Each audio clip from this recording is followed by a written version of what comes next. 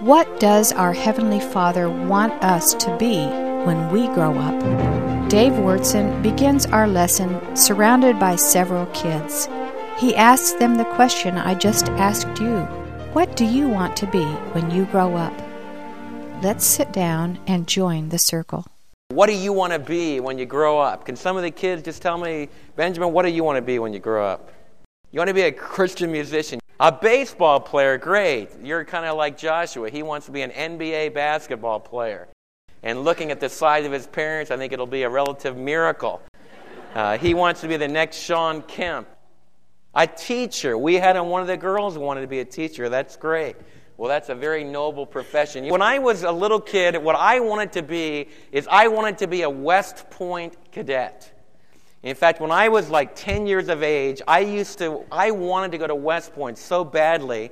My dad had a Bible study, and maybe about once or twice a month, we went up past New York City and up into West Point, and I met with a lot of the Army football players were in my dad's study. A guy back in the olden days, Joe Caldwell, played quarterback for him, and a lonely end named Bill Carpenter. My dream was to go to West Point. In fact, I wanted to go to West Point so badly. Have you ever seen Bleebs? That's the first-year guys at West Point, and now the girls as well.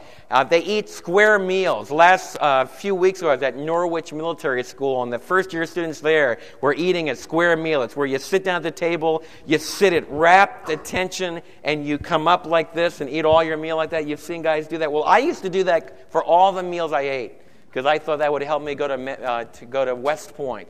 I also used to march to school. You can tell how the kids would think about me. Here's this fat little kid, 10 years of age, marching to school and making all the corners square and everything else. I really wanted to go to West Point. Strangely enough, when I got up into high school, I didn't want to go to West Point anymore. Haven't you found that your dreams kind of fade? And I changed gears in high school and decided I didn't want to go to West Point, but I wanted to go to medical school. So I started to work really, really hard to go to medical school. And so all of you can think of some of that same progression. In fact, some of you are now 55 years of age, and you're saying, what do I want to be when I grow up? And you're thinking about changing careers, and you're really wrestling with this whole idea of what am I going to be when I grow up? Well, I want to talk to you about what God wants you to be when you grow up. And strangely enough, I have never had a little child tell me this. Dave, what I want to be when I grow up is I want to be an elder and a deacon in a church. And I think there's probably a lot of reasons why little kids don't say that when I grow up, I want to be a spiritual leader. That's what I want to be. And I think the reason that is, if you stop and think about it, who in the world would ever want to grow up and become a leader in an organization that's composed, like in our own church family, of several hundred volunteers? I mean, some of you are in management positions at work, and you're involved with salaries and everything. At least you got some hold over the people you're working. But can you imagine trying to hold together groups of several hundred where everybody's volunteer and everybody's independent, everybody has their own ideas? And who would ever want to grow up and have to go to church business meetings? And not just in our own church, but you're all from a lot of different churches. Just think of some of the really neat experiences that you've had in church business meetings. I mean, you've seen brother so-and-so cussing out sister so-and-so, and you've heard brother so-and-so that it's going to be like this or else. In fact, the church I was at last week, they had a big family business meeting on Monday night right after I left. Right after I talked to them about some of the things we're talking about today. And no one wants to grow up and get involved in all that nitty-gritty of church leadership, right? But I want you to focus on something today. I believe that all of us have an idea of dreams of what we want to be when we grow up, and we all believe that we grow up and we get those things that we're going to really be happy. We're really going to be satisfied. Well, I want you to begin to think for a minute about what your Heavenly Father wants you to be when you grow up. And I want you to begin there looking at 1 Timothy chapter 3. Because in 1 Timothy chapter 3, the Apostle Paul is talking to us about leadership. The need for leadership, especially the leadership in Christ's family. And this text begins with, "This is a trustworthy statement." Now, I love that phrase because in my life as I grow older, I find out that there's not many statements that are made or there is not much teaching that's given that's really trustworthy, that you can really depend upon it. In fact, to be honest with you, as I travel around and talk to different church leaders around the country, a whole lot of church leaders have decided that what the Apostle Paul talks about in this passage is really not trustworthy. That you really can have the value system and the philosophy of leadership that the Apostle Paul had. In fact, most of the church is run on a business philosophy. And what you do is you get very powerful, successful business people because they can take out their wallets and they can cover the bills. And then you don't have to have Kim making announcements every week about how much money you need because the power of business people can make it happen. For example, Riverside Church, where Don and I was raised, was built by Rockefeller money. You've all heard of the Rockefeller Plaza.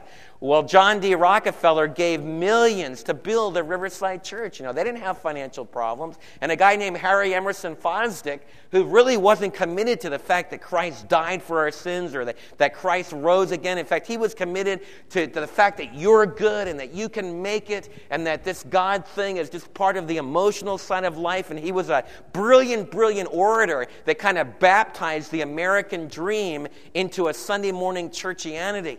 And a brilliant, brilliant, brilliant preacher, but he was backed by Rockefeller money.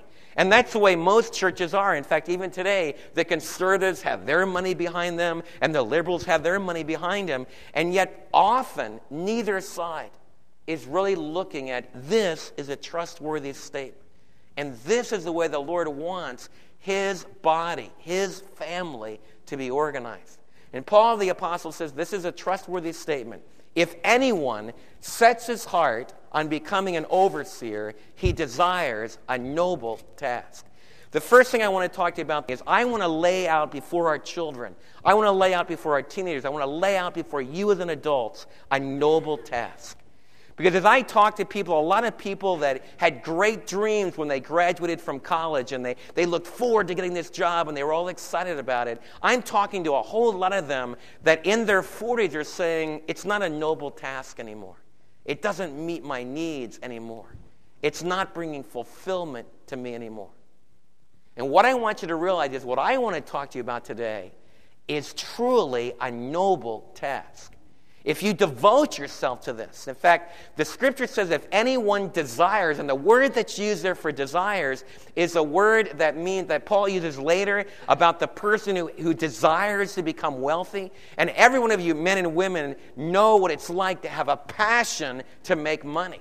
I remember when I was on the book field selling books, and I remember the excitement that would come over me. I remember one day I was going to bust a $400 day, which back in the late 60s was a big, big day on the book field to sell more than $400 worth of books in just one pop. Now, I know that some of you sell millions at one pop or thousands at one pop, but I remember as a young college student, man, to actually sell $400 worth of books in a day, and man, I was motivated. Man, I came home about 10:30 at night, and I got some more books and went back out there and said, Mary, I'm going to really make it. And all of you wives have seen your husband get that kind of fever, that money drive, and we're going to do it. Maybe you husbands have seen your wife get that as she's gone out and tried to make some money.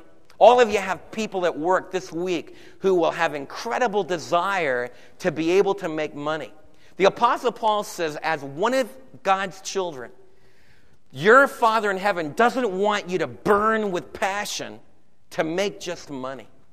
He wants you to burn with passion to become an overseer. In fact, the word that's used there is the word bishop, and a lot of you might have that in your translation. And this is a great way for me to illustrate how English words sometimes lose the original meaning of the New Testament completely. Because if I mention the word bishop to you, what do you automatically think of?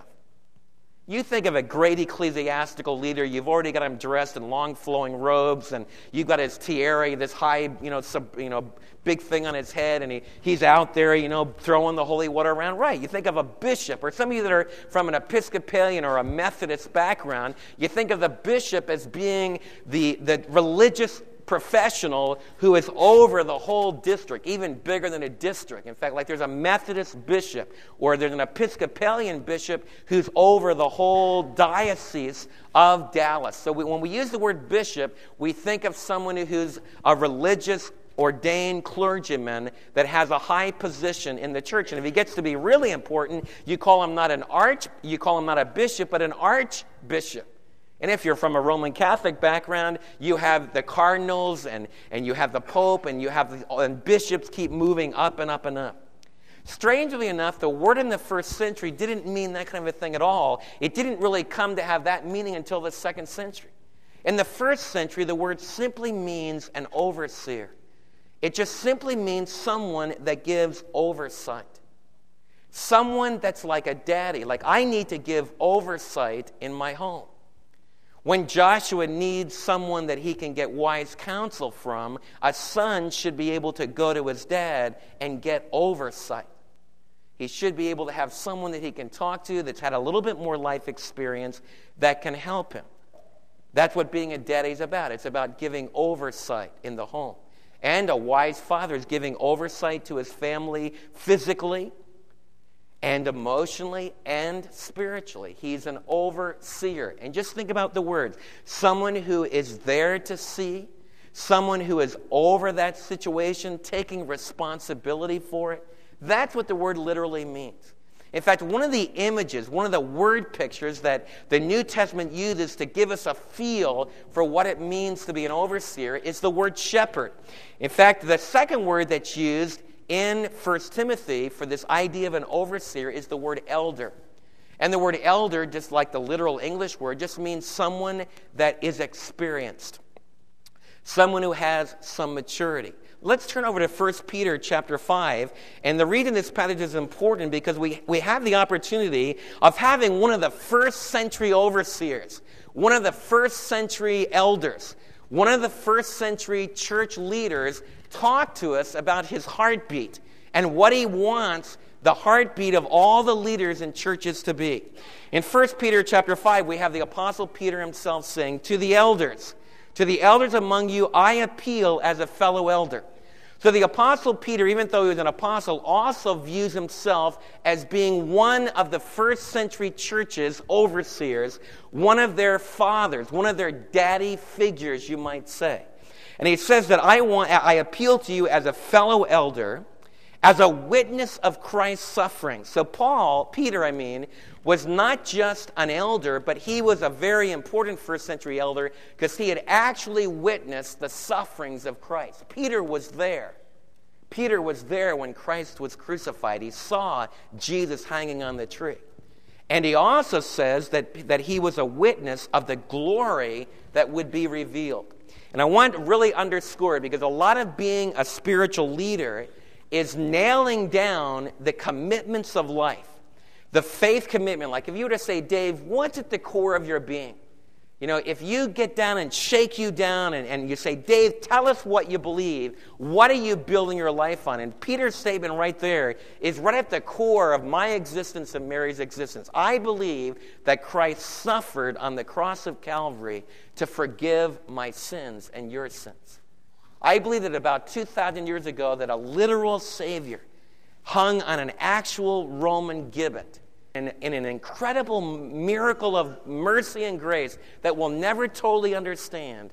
When that Son died, when Jesus of Nazareth died, when God's anointed one, the Messiah, died, he made it possible for all the sins of the world to be washed whiter than snow. It's an old gospel. It's an old good news. But like Peter of old, I'm saying that as a spiritual leader, that commitment of the power of the gospel, the power of Christ to forgive sins, I believe with all my heart that Christ is doing that today. That through the power of his death, that he can make you totally forgiven no matter what you've done. I also believe that he is now at the right hand of God in his glory, and that one day, when my physical life ends, I will be united with him in his glory. And I believe that all of you that have joined in that commitment of faith will be united as well. A spiritual leader is someone who is committed to those straightforward biblical messages of good news. And not everyone believes that. In the modern world, even a lot of people that go to church do not really believe literally that God has given the gift of his Son. But I want to go on record saying, I believe that. As your spiritual leader, I'm banking my whole life on the truthfulness of what I've just told you, that Christ died and there's forgiveness in his death. He rose again, and because he rose again, we have a hope that will never be stifled, will never be snuffed out. The Apostle Peter also says this, in light of that commitment of faith, in light of the fact that he was a witness of these things, and he was inviting others to join him in that commitment of faith, he says this, therefore be shepherds of God's flock. What I want you to know is that one of the greatest needs in the body of Christ today is for those of you that are older, for those of you who have life experience with the Savior, to be shepherds of these little sheep. And the reason I'm telling you this is because I don't want you, as you grow older, to miss the meaning of life. And I have some very dear friends that have done that. I've had other friends that have listened to what we're talking about, and they, even in their older years, are pouring their lives into little sheep, little children, and then a little bit bigger sheep, like teenagers, and a little bit bigger sheep, like college and career-age people. What I want you to realize is that the Apostle Peter is saying that if you are committed to the faith, if you're committed to what Christ did for you, if you're committed to the resurrection, then in God's family, you are responsible to be shepherds of God's sheep. And it's a beautiful image of Jesus, the ultimate good shepherd from John 10. But he invites those that are mature in the faith to become under-shepherds, to work under his guidance and under his administration to take care of the little flock. When you hear about marriages that are breaking up, shepherds are concerned about those sheep that are wandering and that have gotten lost. He's been down on his face before God, just crying out to God to do something. That's a shepherd that cares. I've had others come and tell me that, how can I get in touch with so-and-so and what can I do?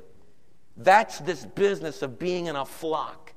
And in the modern world, we're moving more and more away from the idea that we're in a flock, that we're in the same sheepfold, and that we're responsible for one another. In fact, I want to tell you something. Sheep that are wandering will get very upset with you about caring for them because they want to get rid of you. They want to be able to do their own thing. They want to be able to not have somebody that holds them accountable. And you got to hang in there as a shepherd. You got to keep praying for those lost sheep.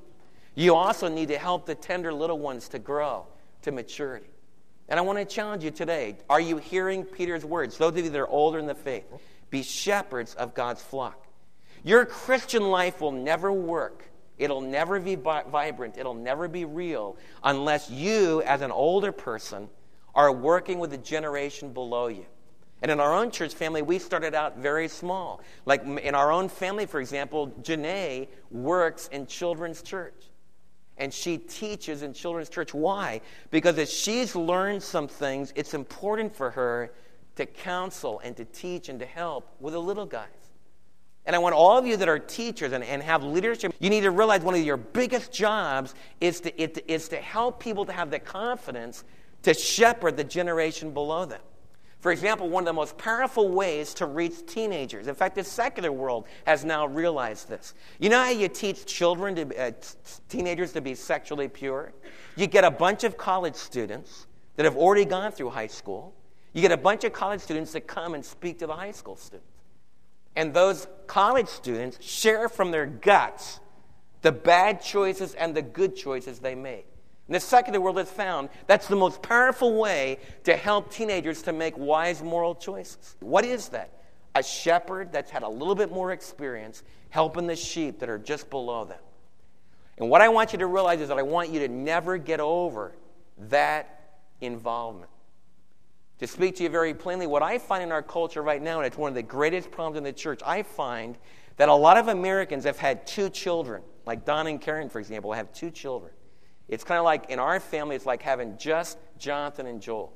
And if Mary and I had just Jonathan and Joel without Josh and Janae, then we would relatively be done with our parenting. I'll be honest with you, my 21-year-old son doesn't really need me checking up on him constantly.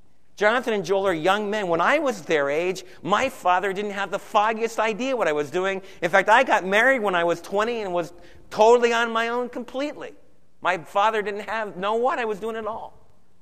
And I noticed a lot of you that have raised your families that are my age without Josh and Janae behind. You know what you start to conclude? My time is done. My time is done. I've listened to the Awana verses. I raised our children. I ran, just like in the secular school. I've come up through this school and I did all the voluntary things. Same thing's true at church. I have put in. I've done my time in the nursery. I've done my time teaching Sunday school. I've done my time rubbing shoulders. This is my time to have a good time. This is my time not to have to carry the load. This is my time to be able to bop from one church to the next and not really have to connect with anybody, because I've been hurt through the years and I don't really want to get connected. I plead with you, my older brothers and sisters, you are the most valuable assets in the body of Christ because you have the life experience, and I want to keep you from dying and shriveling and becoming selfish. The Lord calls you. It's those that are in their 40s. And 50s, and 60s, and 70s, and 80s, and 90s. Because in God's family, you retire in heaven. You can retire from your job so that you have more opportunity and involvement to do what God's called you to do, and that's to minister spiritually to people. And that's not for ministers to do. A minister can't do it. You have a millions more impact than I do. All I do is act like a coach yelling in the huddle. You're the ones that go out there and can really play the game. And what I want you to capture a vision. I want you to capture a drive that the meaning of my life is not going to be just to make money. It's not just to have a powerful job. The meaning of my life is going to be to shepherd sheep. Don told us around the table yesterday afternoon about a funeral they just had in his own church where he plays the piano in Nashville. The pastor did an unusual thing. After the introductory things, this pastor had set up a couple mics just there in the center of the auditorium. A dear lady, an older saint, very quiet, not many people would know her, you would think. But she had taught Sunday school in this church family for centuries. And what the pastor said is that as we have this service, and hundreds had come, it wasn't like someone just dying in the nursery home. This lady had hundreds come. And the pastor said, before I say some words, I want to give you an opportunity to come and share. And one person after another came to the microphone. Don was sharing me some guy that had real long hair with ponytails, and you would look at them and think they were a Harley Davidson motorcycle freak. And the dear guy got up and shared how this woman kept coming after him and kept going for him, wouldn't let him get away until he made Jesus where he needed to be in his life. And one guy after another and one girl after another came up. That's what I covet for every one of you. She didn't have a bombastic mouth personality, but she just faithfully cared and shepherded people for a long time. So when she went home to be with the Lord, there were people that she had powerfully impacted their life. And I want to tell you, my message today is, that's the meaning of life. That's the noble task. And that's a task that never ends till you go home to glory. But it is a noble task. It is a good work. And Peter says that we can never do that under compulsion. It says you must not do this because you must. I want to share with you, don't ever do something for Christ because someone has manipulated you to get you to do it. I remember years ago when Jonathan and Joel were young, I remember going over to a friend's house. And this friend started out by telling him what a great athlete I was. And I should have known he was buttering me up. He said, man, I've seen you play basketball at the church. I've seen you play the football a little bit. And, you're really a good athlete, a lot better athlete than I am. And our boys need a soccer coach. And I know that you haven't played soccer, but I think you can do it. And he just roped me into coaching my boys in soccer. And I did it because I must. Now, I enjoyed it. And I'm glad in some way that he did rope me into it. But I really did it kind of out of obligation. This guy put such a heavy load on me that somebody needed to coach these boys in soccer that I must do it. Have you ever been in a situation like that? All of you have. In fact, school activities are filled with that kind of a thing. Someone's got to do this, and you're the someone. You must. Don't serve the Lord like that. It'll kill you.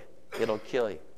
Peter says, don't serve and be a leader because you must, but serve willingly because you want to.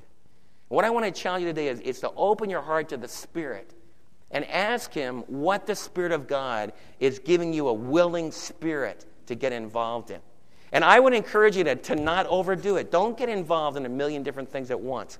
But every single one of you need to allow the Spirit of God to produce a willingness to get involved in something where you're involved in communicating to others and sharing with others. It'll change your life. So don't do it under compulsion. Don't do it because you must, but do it because you want to. And then Peter says this: as God wants you to be, not greedy for money, so you don't do it for financial obligations. And most people don't do that well in the spiritual ministry anyway as far as making money. So don't be greedy for money. Sadly, there are those that use religion and spiritual things to make money, but we need to spurn that and to turn away from it. But instead, I want you to be eager to serve, not lording it over those entrusted to you, but being an example to the flock. And when the chief shepherd appears, you will receive the crown of glory that will never fade away. It's a noble task. Did you read what God just said? Some of you that have served as models and examples and older shepherds in this family, God is saying that that's a noble task, and you will receive a crown of glory that will never fade away. From God's evaluation of human existence, to be a spiritual mentor, to be someone that's mentoring the next generation in your own individual families, then in your extended church family, to take on that kind of responsibility is a noble thing, and you will receive a crown of glory. Now notice Peter says, not lording it over the flock. I want to talk to you today about two styles of leadership. There's a marvelous contrast, a very powerful contrast between a secular leader and a spiritual leader. And the essence of it is right here. The secular boss is concerned about titles. He's concerned about having ownership of the people that are under his authority. And then he uses that ownership to get what he wants. That's the secular leader. Now, Peter just introduced to us to another kind of a leader. And this is a leader that doesn't need titles. They don't need position. They don't need to have supposed authority over people, but they move people a totally different way. They move people not by their power, but they move people by their personal example. And the greatest leaders that have ever lived in all of history are always leaders that lead without titles. They don't need titles. They don't need power over people. They move people by the force of their own example, their own personhood, you might say. In this case, the power of being a servant. Now, some of you say, well, Dave, I don't want to get involved in church leadership because church leadership is worse than business leadership. People fight harder, they argue more, and that's true. And something that encourages me, I want you to look at this scripture because there's a scripture in Luke chapter 22, and let's turn there. Luke chapter 22 speaks to us about, it's Luke chapter 22, verses 24 through 25. And what intrigues me about this passage is, this is the Last Supper. Now, if ever there was a holy time, it was the Last Supper. I mean, Leonardo da Vinci, with his Renaissance painting, it's amazing how they all have Renaissance-styled hair and Renaissance clothes, and they're sitting in a Renaissance form. But all of you have seen Leonardo da Vinci's Last Supper, right? I'm sure you have.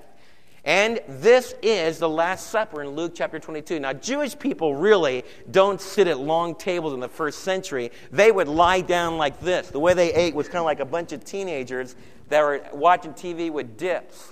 And at the Last Supper, you want to picture all the disciples lying like this and all together. That's why it says John was in Jesus' bosom. Well, if I'm leaning over on the guy sitting next to me when we're sitting at one of our kind of English tables, that's going to be really weird. But you can understand what it meant was that John was right here and Jesus was lying right next to him. And you see how we would be that close. You would be right lying side by side. And what John was telling you is when it says he leaned on Jesus' bosom, in the King James Version, it sounds like some weird thing going on there. It simply means that they were lying. He had the position close to the Lord. So that's what was going on at the Last Supper. That's what it was like. So, and this is the Last Supper, where Jesus, gave him the beautiful imagery of the vine. I'm the vine, you are the branches. This is the Last Supper where Jesus talked to him about the Holy Spirit coming down. And so this is one of the most holy times that Jesus ever had with his disciples. But you know what happened right at the Last Supper? They broke out in a fight. It says in verse 24 of Luke chapter 22, look at it. Luke 22:24 says, also a dispute arose among them as to which of them would be considered the greatest. It sounded like a bunch of Muhammad Ali's shouting out, I'm the greatest, I'm the greatest. It's almost ludicrous. It's almost funny. Here they are, the disciples, supposed to be the holy ones, and they're fighting. What I realized in my study this week is this fight went on throughout the whole ministry of the Lord. In Mark chapter 8, they're arguing over who would be the greatest. And in Mark 10, they're arguing again over who should be the greatest. And the Lord brings a little child and puts him in their midst. And then it arises again in this context of the Last Supper, repeatedly about 4 times in the New Testament, the disciples are arguing over who's going to be the greatest. Now that encourages me, because as I work with you, you argue over who's going to be the greatest at times. And man, children's church needs to be my way. And an elder cries, no, we've never done it that way. It needs to be my way. Awana should be like this. Tim and Becky need to do this with the teenagers. And I don't know, I'm just picking some wild things, nothing really concrete. But you know what I'm talking about. In your own group, as soon as your power is attacked, as soon as your little area of influence is attacked, man, boy, your feathers go up. I'm the greatest. I'm the one that knows how to do it. The church family I spoke at last Sunday was in a major debate over what they should do with their Sunday school and some changes in their Sunday school. They had a big meeting Monday to try to resolve that. And one of the hardest things to get a church family to do is to not holler out, I'm the greatest. To not have people say, well, if it's not done my way, I'm out of here. And what I want you to see is that don't get discouraged. Some of you are going to say, well, man, I'm not going to be part of a church. Look at the way those people act. The early disciples acted like this. And we're still here 2,000 years later. God's going to patiently keep working with us. Don't walk away from the only group that has the message of eternal life, that will ultimately have it together, even though we don't have it together now. And what I appreciate is the Bible is very honest about these things. It doesn't paint Peter, James, and John as being these saints that never had any of the argumentativeness that we have. So they're debating back and forth. I'm the greatest. And I can see Peter saying, oh, I'm the greatest. I need to be the leader here because I'm the mouth and I'm the one that has strong positions. And John says, no, you're always putting your foot in your mouth. And I'm the one that really lies close to the Lord and has an intimate relationship with him. And James, their brother, says, neither one of you are going to be the greatest. I'm going to be the greatest because I'm much more practical than all of you. And I know how to get things done. And Nathaniel says, I'm the oldest one here. And I'm the godly Israelite here. I'm going to be the greatest. I'm going to be the leader. We all argue. What we do in our own church circles is we all spread and join and form our own little churches where we can be the greatest, even if we're the only person in the church. But notice what the Lord Jesus says. The kings of the Gentiles, the Lord Jesus in the midst of this argument says, the kings of the Gentiles lord it over them, and those who exercise authority over them call themselves benefactors. But you are not to be like this.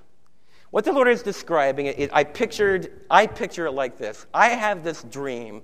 Don and I were raised in New York City. Every single weekend we went to New York City. And I would often be in front of those big hotels. Like Trump wasn't a big guy when I was a kid, but I'll use Trump because you would identify him. I want you to picture me in front of Trump Tower. Now, in front of Trump Tower is like this time of the year, there's slush that's sprayed all over you. And if you're trying to hail a taxi cab, it's hard to do it. But I've often been at a place like that in New York, and one of those big black limos or big white limos comes out. How many of you have ever seen those things in Dallas? And I would wonder, like, who's behind the glass? Dark glass and everything. But I have this dream. I would love to be able to be the person that sits in the back seat of that limo. Because you know what? You drive up in front of the Trump Towers, you don't have to open the door yourself. I mean, the chauffeur drives the car. The doorman runs out of the hotel, opens your door for you as if you're an imbecile that couldn't even open a car door. You walk in, and if you're a big power executive, I've seen power executives, you walk into their office, I mean, everybody's, yes, sir, yes, sir, yes, sir, and everyone's running helter-skelter. The big boss is here, and I love that. There's a part of me that would really like to have that. There's a part of me that, man, wouldn't that be really neat? You know, to have limousines like that and have people open the door for me and everything else. And that's what secular leadership is about. The President of the United States has people that do that for him. And when they play Hail the Chief, everyone stands up. But it's all about titles and prestige. And the idea is, like, if you're a benevolent dictator, that's the idea of that you want to be called a benefactor. If you're one of these leaders, you want your people to think you're good. So you try to do kind things to take care of them. But it's all about controlling people. It's about having authority over them. And I want all of you to know that deep in your souls that has a strong hold upon you. What Jesus is saying is spiritual leadership is not like that. It's not about having a hold over people. It's not about titles, and it's not about prestige. Instead, the Lord Jesus tells his disciples something very profound about the kind of leadership that we need. He says this. It says, "But you are not to be like this. Instead, the greatest among you should be like the youngest, like a little child." And I'm going to talk about what that means as we close. "And the one who rules like the one who serves. For who is greater, the one who is at the table or the one who serves? Is it not the one who is at the table? But I am among you as one who serves. You are those who have stood by me in my trials, and I confer on you the kingdom." Jesus says something that's incredible. You know what he's saying? He's saying if you want to really have an influence over people, you know who has an influence over people? A leader in God's family is the one that fights to get the cart. Now, there's a lot of other people that say, well, I don't do any of that stuff. I don't do that because that's not my thing. In fact, I've often had people say to me when I've been, like on a Wednesday night when I'm grabbing the cart, because this is the church of the moving chairs, I'll often have somebody to say, well, you're the pastor. You shouldn't have to do that because you've been raised in environments where the pastors don't clean the john. They don't do any custodial work. They don't stack chairs. They don't do that. You know why? Because that's a secular view of leadership. You see, we want power. See, the idea is that as I get higher, then I don't have to do the menial thing. And some of you are really into that. Some of you husbands are like that. Some of you husbands say, cleaning the johns in our house, my wife does that. Why? Why does she do it? Because you're the leader. You're the big boss. And deep, I want you to think about what's going on deep in your soul. That's your pride. You know that one of the best things you can do spiritually is get down on your knees with a disinfectant and clean the bathroom. Because it's desperately needed in your family. If your family doesn't do that, you're going to get sick. It's a way to care for your family. And you know what? You'll learn what it means to really be a leader doing that. That's what the Lord is saying. And I know some of you, it's going to go right over your head. You're not going to get it. You see, real leaders, the way they influence people is there's power in their presence. Socrates was not a believer, as far as we know. It came before the New Testament era. But Socrates didn't have a title. He didn't have any position. All Socrates did was walk around a city and talk to people. And yet, do you realize he didn't have a PhD, didn't teach in a prestigious university? No teacher except one. No teacher except one other influenced people like Socrates did. Socrates has dominated Greek thought from the time that he lived right up until the present. There's one other teacher that was like Socrates, and that is Jesus of Nazareth. And I want you to think about the way they did it. Jesus at the Last Supper took off his outer clothes and washed the disciples' feet. Have you ever washed dirty Texas feet? Some church families actually do that on a Sunday morning. I think it's a beautiful, good thing to do. Because it's hard to do that. In fact, one of the hardest things is to let somebody else wash your own feet. Really hard. But it helps us to begin to think the reason Jesus did that is he was a kind of a teacher that knew how to get down right to the nitty-gritty. I want to ask all of you, the essence of leadership is I don't have to be the boss. I don't have to have the recognition. I don't have to have the title. I can be like a little kid that does the servant things. I'm going to close with this illustration. I've used it before, but it just, again and again, the Lord reminds me of this. And maybe the Lord will use it in your life to remind you about the difference between the boss and the titles and a servant. Several years ago, Mary was going to surprise me and do a romantic thing. One of the things that happens in our marriage is we're blowing and going in ministry, and the romance can go out the window, and I can be bad about that. And Mary was going to really surprise me and take me to this marvelous concert over in Dallas. And I had no idea about it. It was a total surprise. And in our evening meals, we eat at a counter. And it was back when Joel was in high school, and we would all gather together. Joel came bopping in from school up at the high school, came bopping in, looked at his mom and said, "Mom, have the tickets to the Name the Concert come in yet?" It was like he had taken a beautiful vase and just smashed it on the floor. Mary started to cry. I could have beat the tar out of Joel, except he's bigger than I am. But I tore into Joel. I laid into Joel. I said, "Joel, how could you be so cruel? How could you done such a stupid thing? And he's saying to me, but Dad, I didn't know it was a surprise. I said, I don't care whether you knew it or not. It's stupid that you did that. And man, I went on and on and on. Man, I let him have it. I reamed him up one side and down the other. Then we went and ate. Had one of those great meals together. Sound like you're home sometimes? About 2 days later, it was 2 nights later, I was sitting on our divan in our TV area, the den, and Mary came in and tapped me on the shoulder and says, Janae wants you to put her to bed. Now, I was reluctant to go in and put Janae to bed that night because Janae's like our Jiminy Cricket.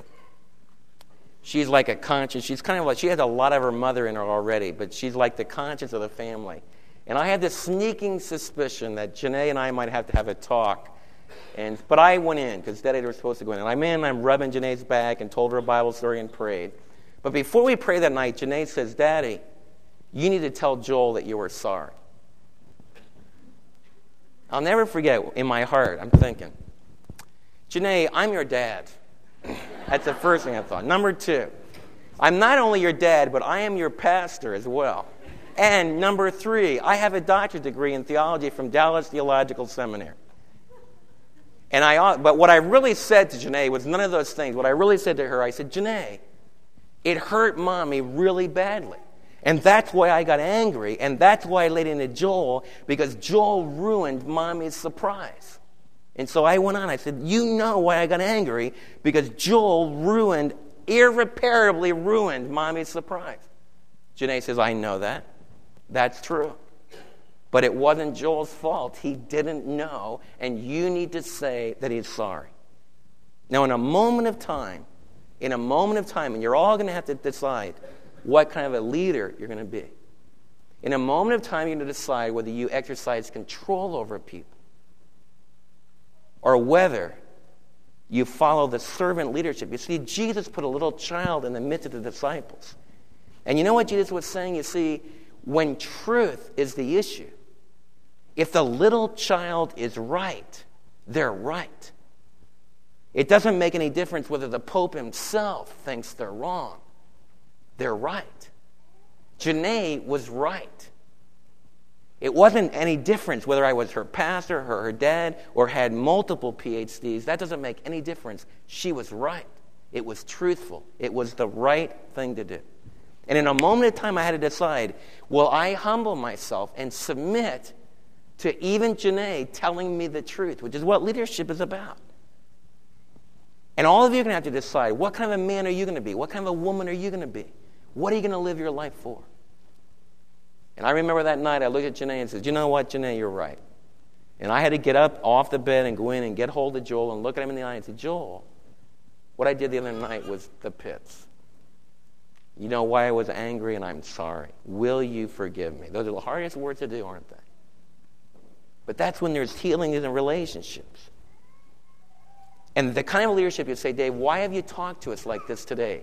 Because if you as a dad, if you as a mom, will get a hold of what it means to be a shepherd the way I've talked to you today, your kids will rise up and call you blessed. Because you will be the real thing in the home. Not perfect, but you'll be the real thing. It'll release you from so much agony in your jobs because you won't be always striving to get that position and the power. You'll realize that the Lord will take care of that you can just be yourself and you can stand for truth and you can be a servant. You know what you're going to find? You know what happens to servants? You see big power people. And there's some times in my life where I am in the big power position. Like when I go to a convention and maybe it's a book-selling thing and where I've been an author, I want to share something what happens in those kind of positions. You know what? People can't really talk to you anymore. They don't really tell you what they're like because they're scared of you. You're distant from them. You know who gets really close to people? The servant, the janitor. Janitors can really talk to people because there's no hype anymore. And you can just get close and you hear the truth. Because people don't try to impress janitors. You see, servants, the reason the Lord called us to be servants is that what you really need in your life is to get really inside of people, to get really close to them, to find out what they're thinking and what they're feeling and what their struggles are, and to come alongside them and be able to be there for them. That's where real meaning is. Title people, power people. People that need ownership and possession lose all of that. And they come flaunting in and they think they're really big stuff. The tragedy is they don't know anybody and nobody knows them. And ultimately you won't know God because the Savior has come, not as the big power leader, but he has come as the lowly servant that pours out his life for others. What I challenge you today, this church needs a new generation of servants. Not titled people, not power people. We need servants. I want you to realize it's an incredible thing. It's easy to look at someone and say, well, man, I could never be like that. Yes, you can. The Spirit of God that has worked in their life can work in yours. And I want you to start getting a passion to let that happen. Because that's what leadership is about. And I covet that for you younger ones. You can go out there and make a lot of money and get big positions. But what you really need in your life is to have a host of people that are devoted to you because you've been a servant to bring the truth of Christ into their life. Let's pray. Father, I just would pray that we'll realize that you told us if anyone desires the office of a leader, it's a good thing. And Lord, as I hear those words, when it comes to a medical career, a lot of people are disqualified because they flunk out of organic chemistry. So they couldn't desire to be a medical doctor anymore. Lord, there's a lot of people that flunk out of calculus and they can't go on with a field in physics or other math. Lord, there's a lot of athletes that I've seen through the years that all their younger years they devoted to becoming athletes, and yet they were disqualified. They weren't strong enough. They weren't fast enough. They weren't big enough. What an awesome thing it is that you are still saying to us today, if anyone desires the office of being a shepherd, an overseer, a servant in the body of Christ, that they're not disqualified. If anyone desires this kind of influence, the Spirit of God wants to generate that in their life. For more information on materials available through Truth Encounter, please write to us at Truth Encounter, Box 580, Midlothian, Texas 76065, or you can contact us on the web at www.truthencounter.com. Our telephone number is 1-888-668-7884.